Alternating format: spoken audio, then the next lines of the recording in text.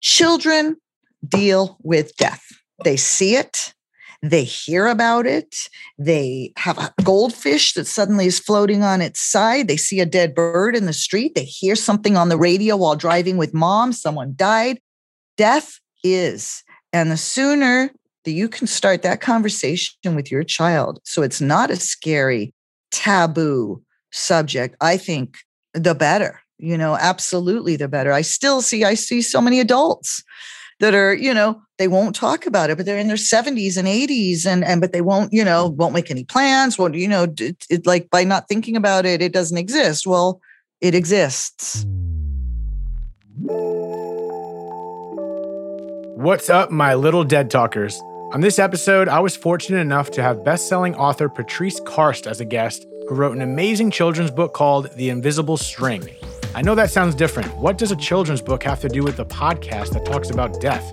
Well, this book has actually been used as a tool for any kind of loss or separation issues and used in schools, by psychologists, with hospice care, grief groups, military, and many, many more.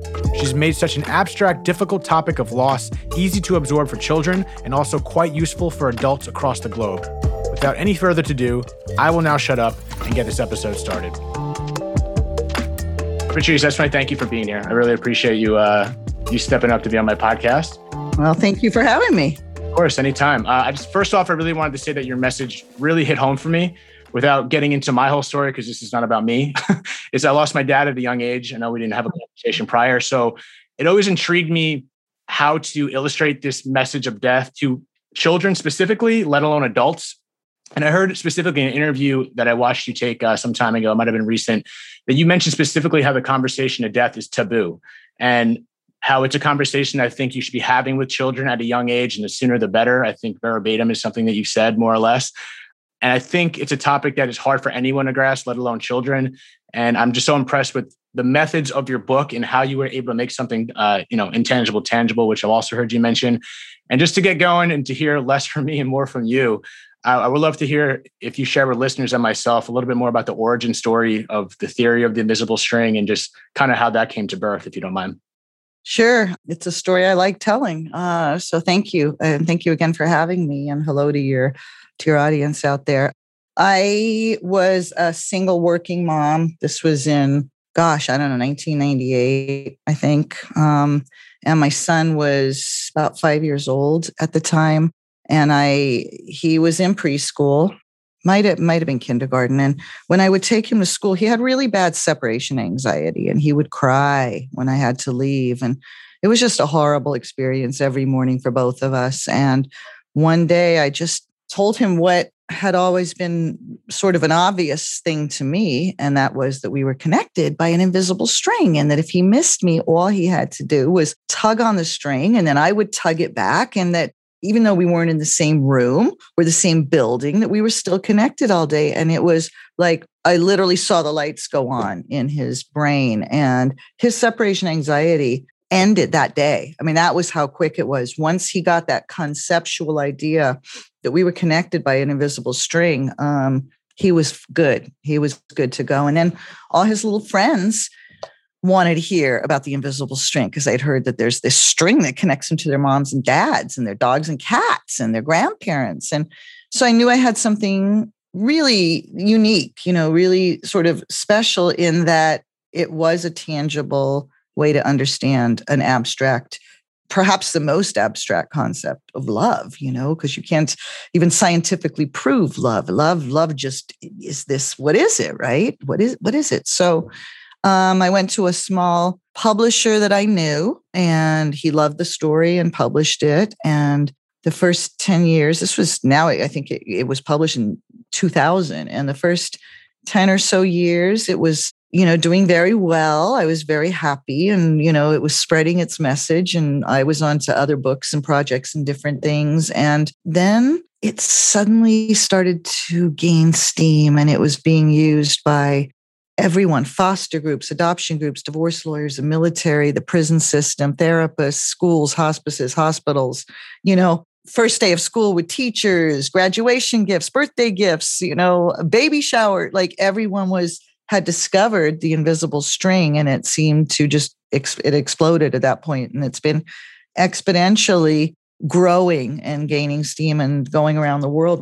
It's now published in 15, or will be. We just signed with Turkey yesterday, 15 different languages and counting. So it's a love train. The love train is the overall message of what you're trying to say to people. So the book is a children's book, but I found it so fascinating because it can be applicable to any age, which I'm sure you've realized, and you're telling me that it's been. Well, yeah. So the thing about it, right, is it is a picture book. It is and you've got, so that's the hardback version. This is the paperback version, same story, different art.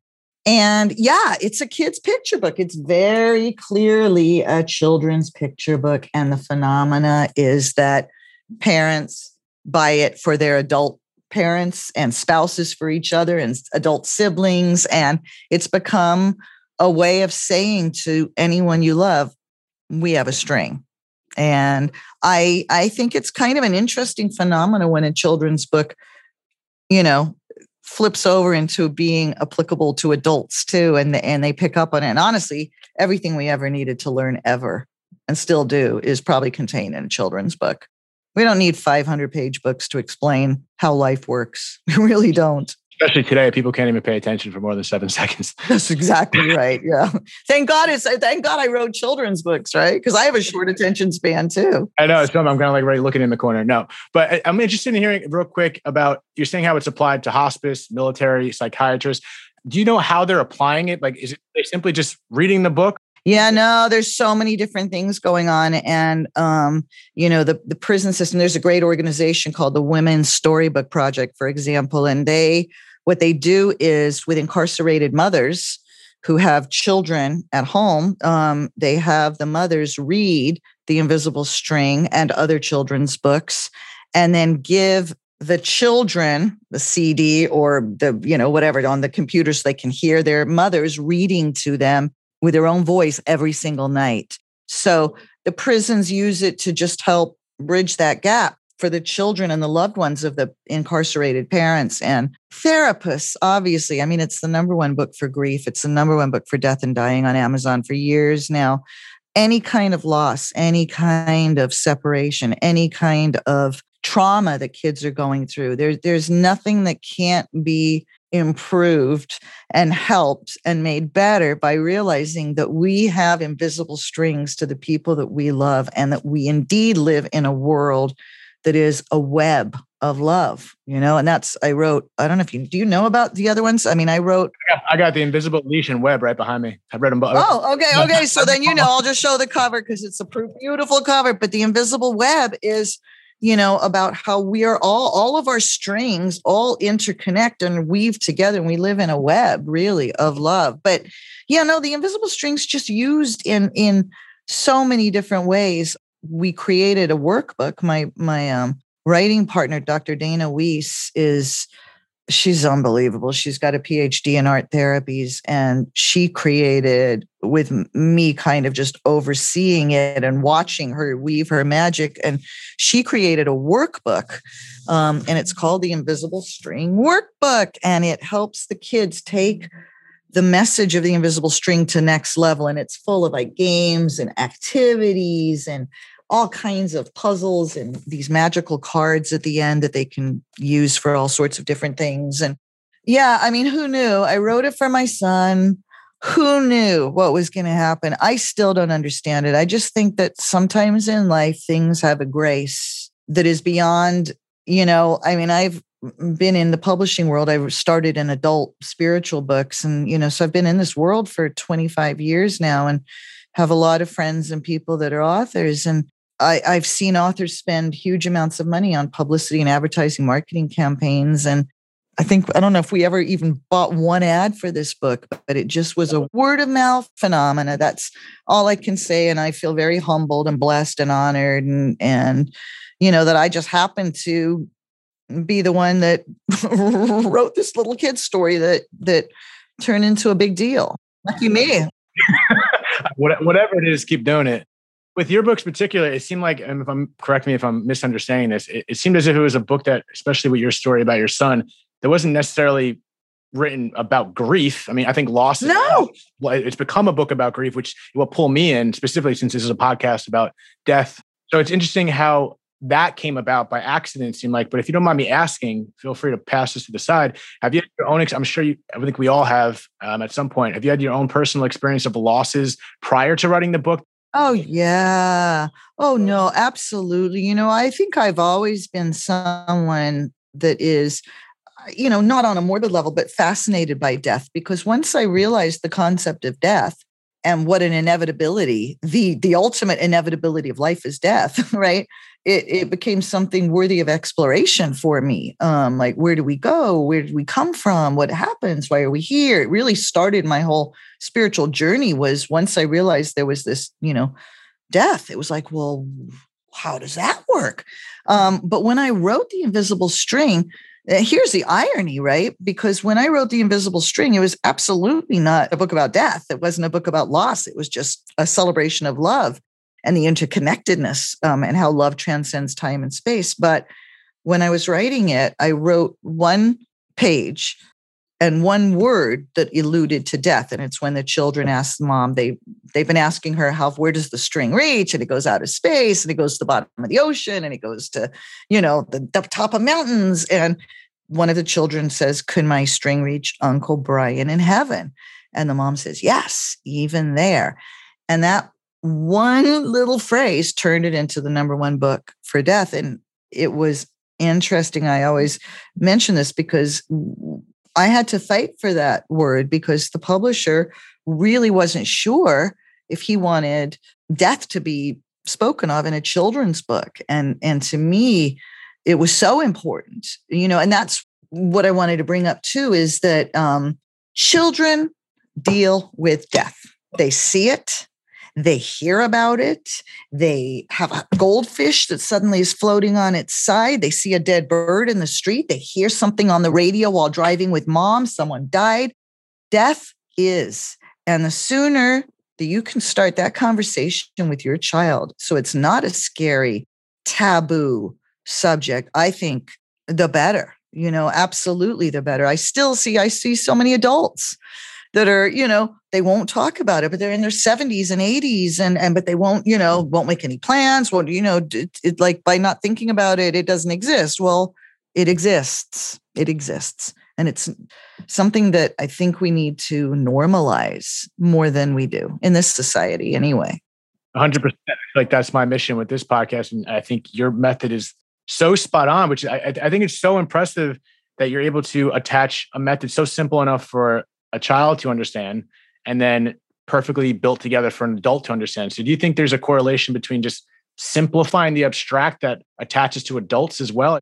No, I think it's super valid. And you said it when you said, like the short attention spans and everything these days, especially with our, interconnectedness of, electronics and media and social media and all of it. It's all happening so fast that I do think we need to get things very simplified.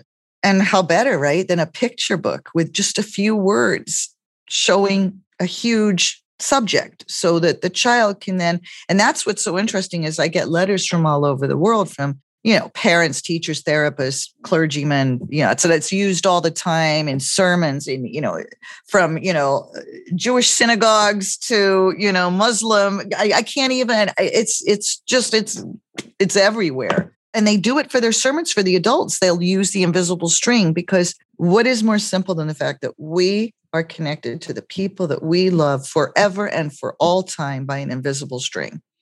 That's it. You said it. Seriously. Right. And we have a lot of them. Yeah. And we have a lot of them. And I was asked, a lot of people when they write to me had asked that I do a book for specifically animals. That's something that children definitely, though they may not lose adults while they're still children, though they may with their grandparents, et cetera. But children really do see the death of animals. And it's a perfect time to bring up that conversation. So you said you have Invisible Leash? Invisible Leash? I've already read this a couple of times, so I'm trying to get this book out there. This is going to be a hot gift for me. I promise you that. Oh, well, thank you. I wrote it when my own dog was in the process of dying. And I cannot tell you how many times I read my own book and cried as it was still in manuscript form. And I go, it's helping me. It's going to help other people. And then the publisher was so nice. They let me, I don't know if you saw, but they let me put in the book a dedication to Coco. I read that. It was the last picture. I just couldn't believe they let me do this. I hope it shows up on the camera, but this is Coco. And they let me do a whole dedication to her. And so she lives on. Her legacy lives on forever. Coco the Magical Wiener Dog. And we do. And it's called, it's called The Invisible Leash, but it's not the same kind of leash that a pet has when they're down here, where they're, we can't let them run around free. This is a leash that connects our hearts. And so whether your beloved animal was your horse or your cat, your guinea pig or your dog or whatever, the animals all have a special world. Well, we know that already. The animals have a special world that they go to. And I believe that we see them again one day, but that's my personal belief.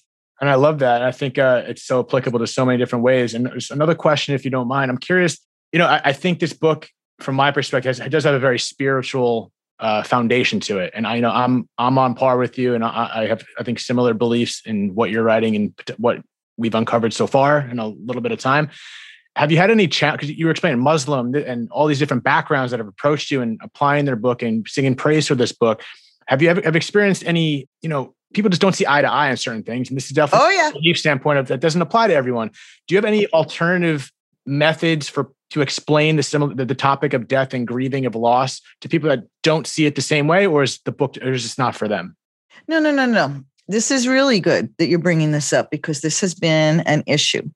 There have been certain people that have loved my book, but take exception to and feel like they can't, because of that, feel like they can't share with their own families or buy the book because I use the word heaven.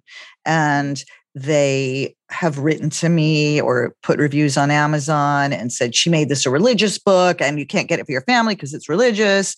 And my readers are from every walk of life, every faith or none at all, every religion, everything. It's a book for everybody. Yes, I did use the word heaven.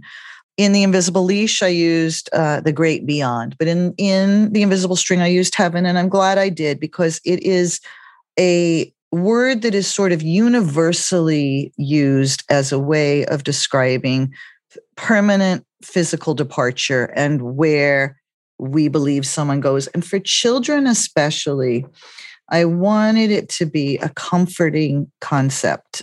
I sometimes say kind of tongue in cheek and funny, and I don't mean to be sarcastic about it, but I've actually asked some of the people that have written to me, I said, what would you have had me call it? It's a scary enough idea for a child that someone they loved or an animal they loved, they're never going to see again in this lifetime. That's a scary concept. And I say, what would you have preferred me to call it? The dark abyss of nothingness? So, but I respect that some people are very uncomfortable with that word heaven. And so what I suggest, and I even wrote in The Invisible String, I wrote a letter to my readers in the back of the book, in the paperback, the newer version.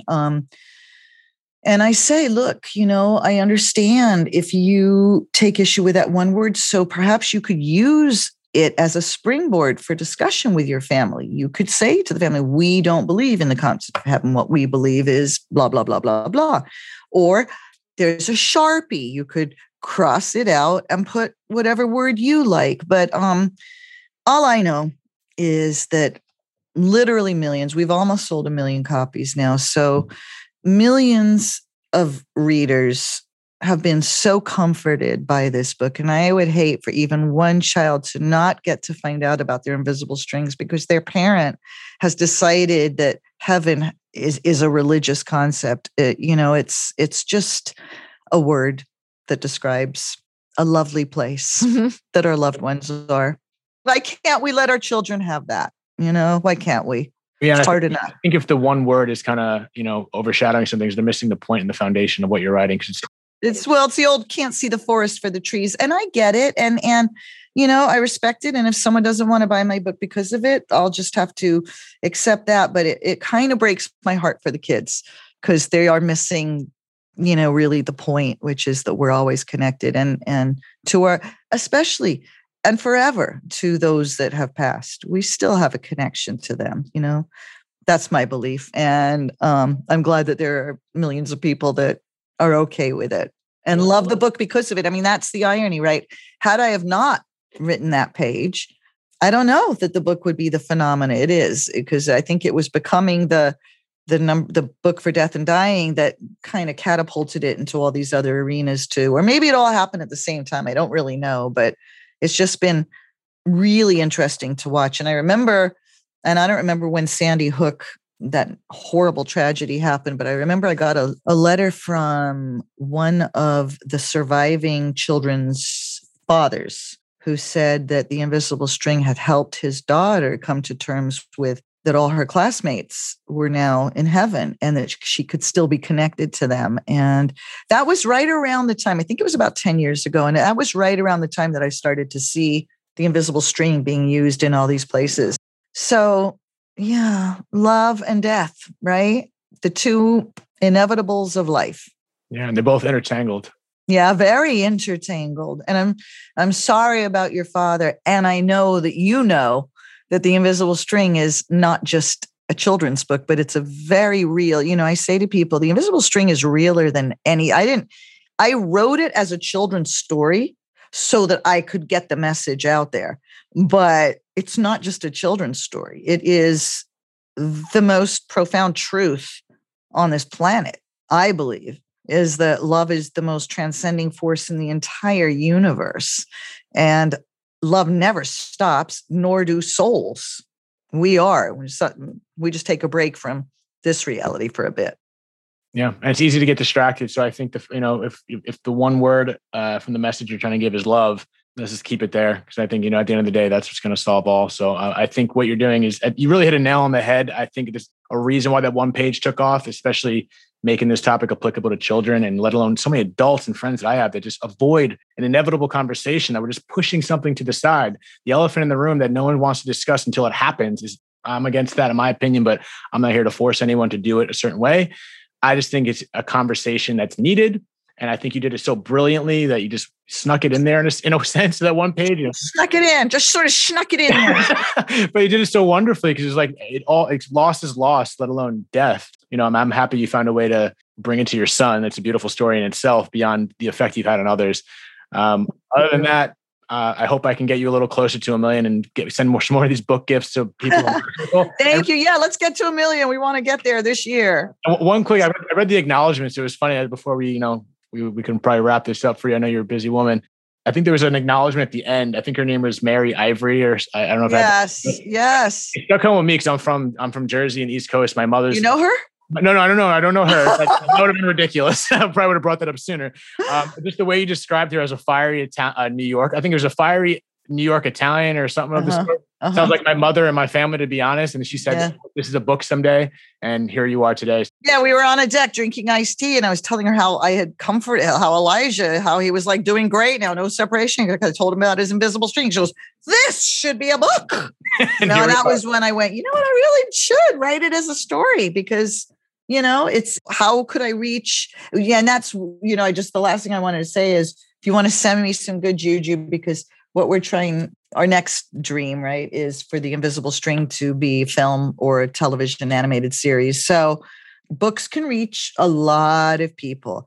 Film and TV can reach a lot more people. So that's the next dream. And hopefully it will happen in the near future.